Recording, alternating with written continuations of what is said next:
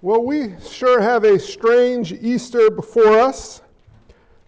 Not only are we not gathering, but if you press it far enough, last Easter I was preaching to the church family in our sanctuary. This Easter I'm preaching not only to them, but to people literally scattered around the globe, which amazes me. We can get even stranger than that. You're listening to a Jewish kid preach an Easter sermon this morning. There's a lot of strangeness with Easter. Like, why do we call it Easter and not Resurrection Sunday?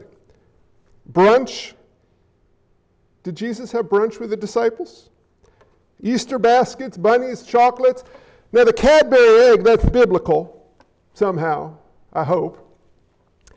Theologically, Easter, Resurrection Sunday is strange because how do you have a resurrection without a birth? And how do you have a birth without a death leading to a resurrection? And what about the ascension? And what about Pentecost? And Jesus rose, but so what? There's a lot going on here. And pastorally, what are we supposed to preach on Easter? You go gospel, you go epistle, you go Exodus, you go, where do you go? In fact, isn't every sermon an Easter sermon if it's biblically faithful? So in this strange week, as a strange man, I sat in front of my Bible and thought, what am I going to preach? And so it opened to where I had finished last Sunday, and I laughed. Because in Luke 11, verse 37, our next text on our progression through Luke, it says, while Jesus was speaking, a Pharisee asked him to dine. And I realized that's not our text for today, it's 29. Come back in a week, we'll do 37. In Luke 11:29 it says, when the crowds were increasing, he began to say, this generation is an evil generation. It seeks for a sign, but no sign will be given to it except the sign of Jonah. For as Jonah became a sign to the people of Nineveh, so will the Son of Man be to this generation. The queen of the south will rise up at the judgment with the men of this generation and condemn them. For she came from the ends of the earth to hear the wisdom of Solomon. And behold, something greater than Solomon is here. The men of Nineveh will rise up at the judgment with this generation and condemn it, for they repented at the preaching of Jonah. And behold, something greater than Jonah is here. And I smiled because, my goodness, the sign of Jonah. Easter. Passover. The resurrection. Let's dig in. So Jesus is in the middle of a discipleship course. We're on our way to Jerusalem. And last week, if you'll remember, we looked at the danger of morality. And with these people, these highly moral people, Jesus says, this generation is an evil generation. But think about this. This is one of the most morally upright generations you will ever meet. These are rule keepers. In fact, Jesus acknowledges how morally upright they are. He says, you're whitewashed tombs. This is not a generation like ours where lewd behavior is not only excused but celebrated. This is not the age of no-fault divorce. This is not the age of online gambling. This is not the age of readily available pornography. This is a Jewish context of morally upright people. And Jesus says, this generation is an evil generation. Why? Well, because the most vile sin I can think of is the sin of thinking you don't need God's forgiveness. It's the sin of self-righteous legalism. It's the sin of moral indignation. But he says, this generation seeks for a sign. Well, what's wrong with that? Didn't doubting Thomas ask for a sign? Didn't one of the judges ask for a sign, Mr. Fleece?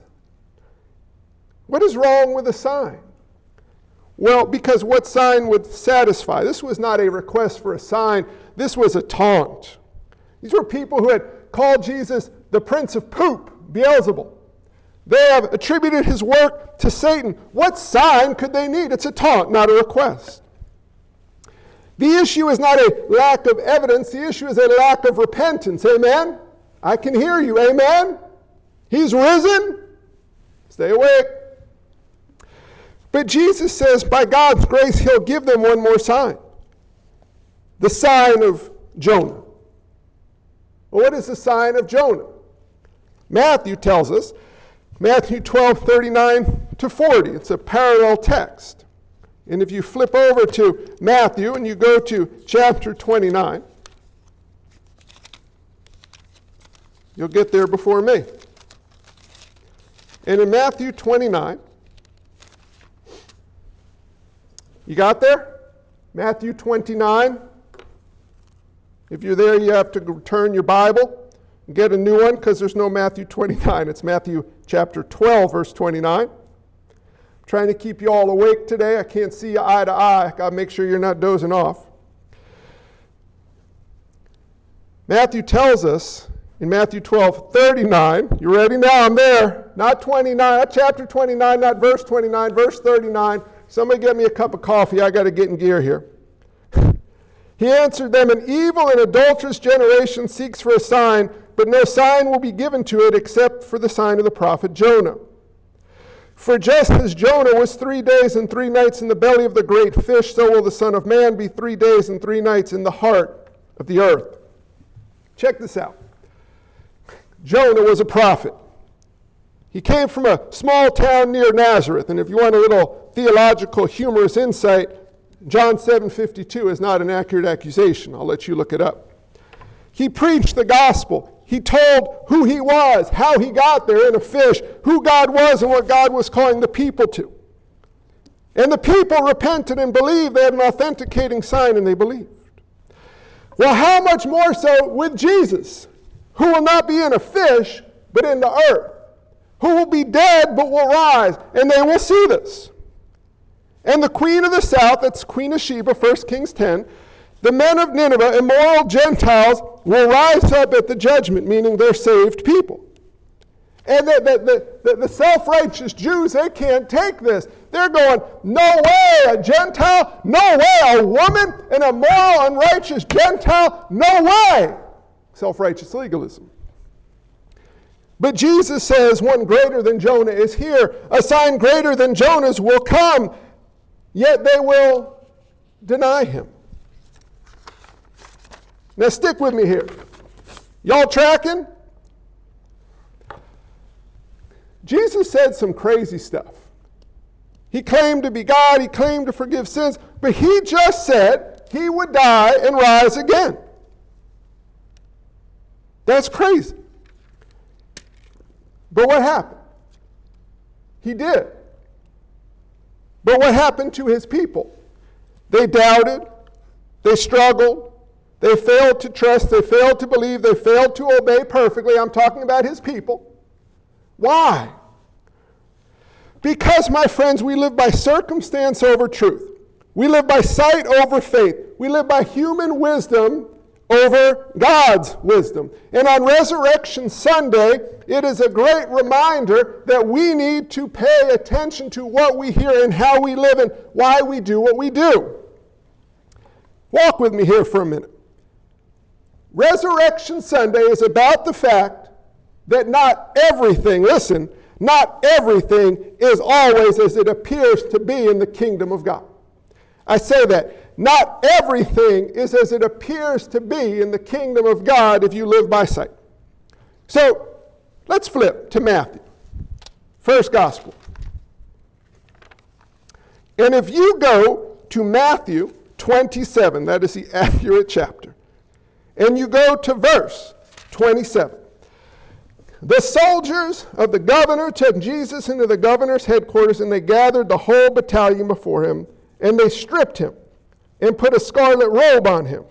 And twisting together a crown of thorns, they put it on his head and put a reed in his right hand. And kneeling before him, they mocked him, saying, Hail, King of the Jews! And they spit on him and took the reed and struck him on the head. And when they had mocked him, they stripped him of the robe and put his own clothes on him and led him away to crucify him. May I make an observation? It appeared the man who claimed to be king really wasn't. Barrack's humor, mocking, spitting, beating. He says, he's a king? It appeared he wasn't. But from where we sit, we know otherwise today, church, don't we? Matthew 27, verse 32. As they went out, they found a man of Cyrene, Simon by name. They compelled this man to carry Jesus' cross. You see, Jesus had been beaten numerous times. He was a bloody mess. He couldn't carry his crossbeam. So they compelled this man of Cyrene, Simon by name. And I'm just saying, it appeared that the man who claimed to have all power actually had none. He claimed to have all power in his hand. No one will take my life from me. He claimed it, but he couldn't carry a crossbeam. But from where we sit today, we know otherwise, church, do we not? Let's keep marching. 27:33, and when they came to a place called Golgotha, which means place of the skull, they offered him wine to drink mixed with gall, but when he tasted it, he would not drink it. And when they had crucified him, they divided his garments among them by casting lots. And over his head they put the charge against him which read, "This is the King of the Jews."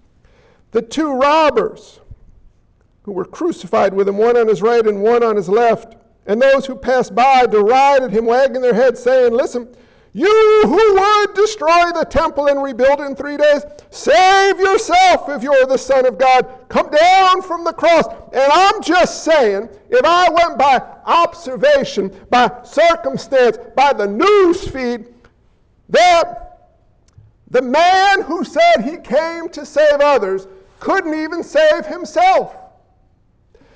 He claimed to be king, but he didn't look very kingly. He came claiming power, but he didn't look very powerful. He came claiming to save people, but he couldn't save himself. And church, if I'm looking at the circumstances, if I'm listening to the news feed, if I'm clicking on my social media feed, I'm hearing it ain't so. But I ain't living by that. I'm living by truth. And what I know is truth is he is risen. I said he is risen. From where we sit today. So back to Luke. He said he'd die, and he did, and he lay in a tomb. And I wonder if on Saturday I was there, what I'd be doing. Would I be getting ready for Easter brunch? Would I be fixing to have a celebration? Would I be getting up early to check the tomb, knowing full well that tomb would be empty? Or would I be hanging out with the disciples? Would I be locked up? Would I be afraid? Would I be doubting, wondering, and saying, but I thought he was strong. I thought he was king. I thought he was God. I thought, wrong? You see, back in Matthew, the guards came when his body was gone, and they made up a story. But in John's account, you flip up to John 20, and my man Big T, you didn't know the apostles all had nicknames? John 20, verse 24. Now Tom, Big T, Thomas, one of the 12 called the twin, was not with them when Jesus came. This is after his resurrection. This is week 2. So the other disciples told him, "We've seen the Lord." But he said to them, "Unless I see his hands, the marks of the nails, and place my finger into the mark of the nails, and place my hand into his side, I will never believe." He asked for a sign. But Jesus didn't call him evil. Jesus showed up.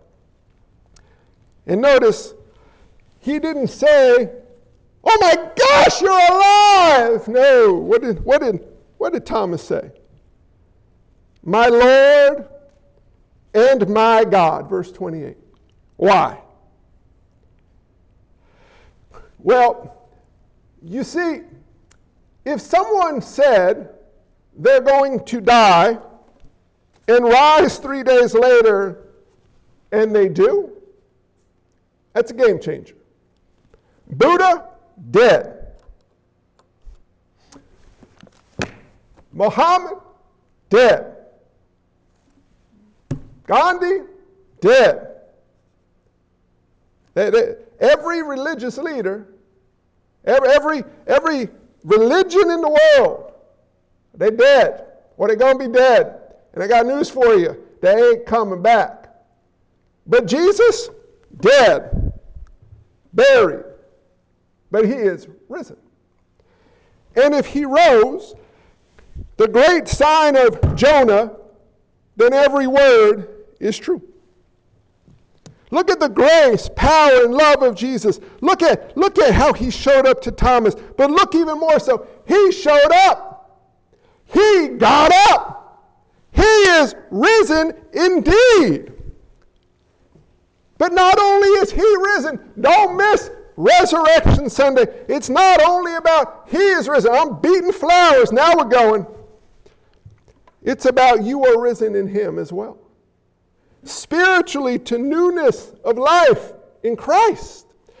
You are a new creation. You are a child of God. You are indwelt by the Holy Spirit, able to trust and obey and enjoy and glorify God. But dang, it's a battle. And one day you will rise physically with a resurrection body.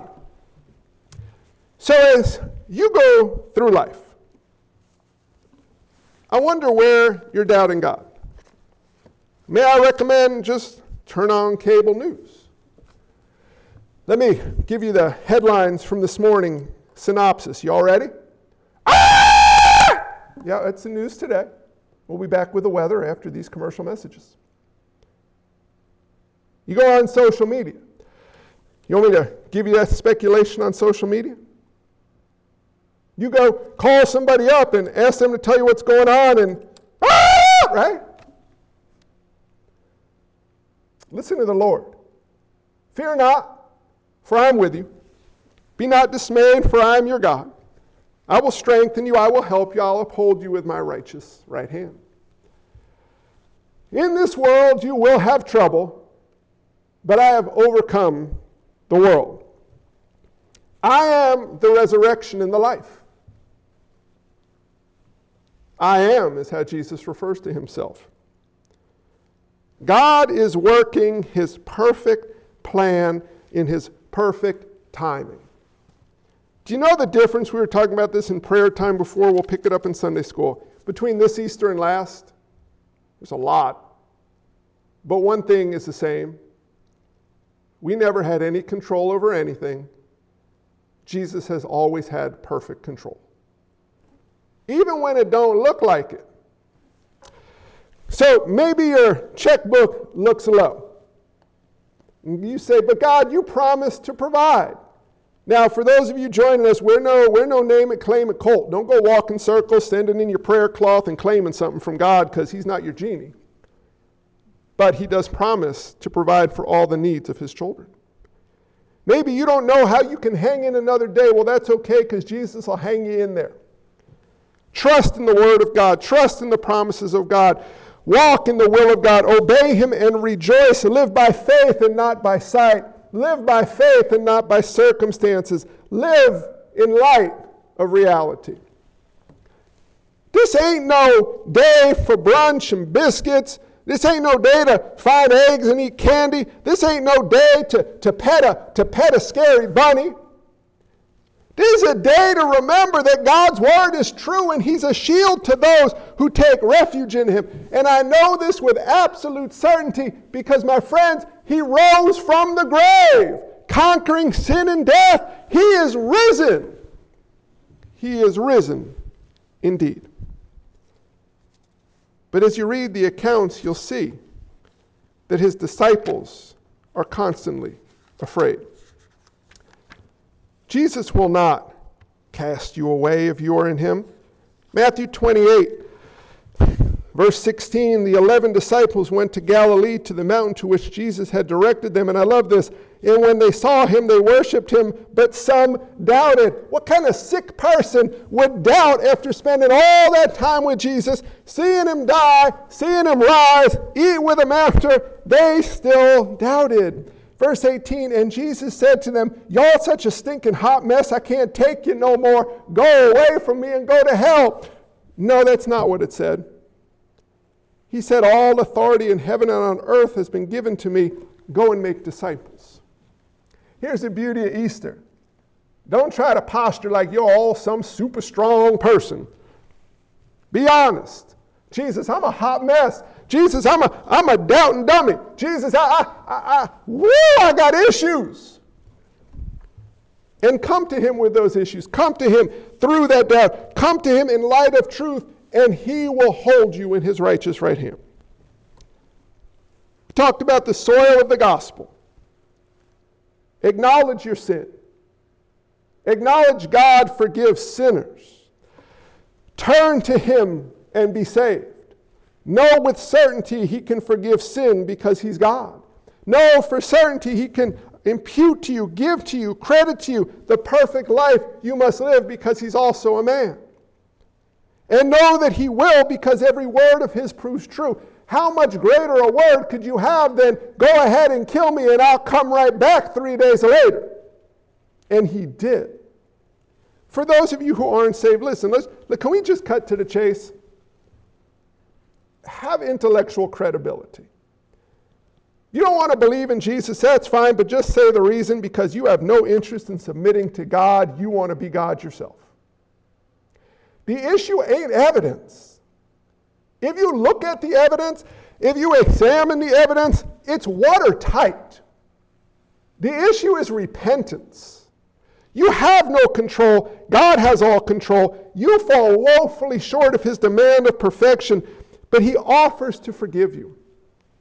And in his grace and mercy, he gives you evidence that he is who he says he is, that he will do what he says he will do, and that you are who he says you are, either apart from Christ or in Christ. My friends, Easter is an incredibly strange holiday, but here's the main reason why.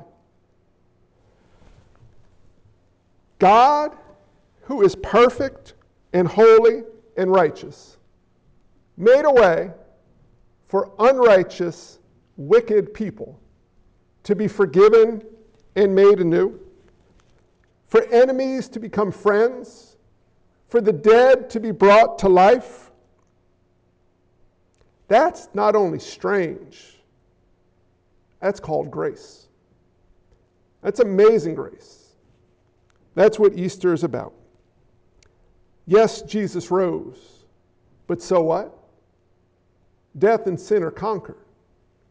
And in him we too have risen and will rise. So let us not stare at an empty tomb and clap our hands. Woohoo, impressive work. No. Let us look to the cross and look to the tomb and look to the clouds to where he ascended, knowing he will return. But look to the truth of the Word of God, knowing that God himself dwells in us. And we can trust him and obey him, which we will do through struggle and battle. Because we are weak, because we doubt, because we are not yet what we will one day be. Where are you failing to trust God? Why? We're going to close with a song, prayer, and a benediction. JG, you close us out?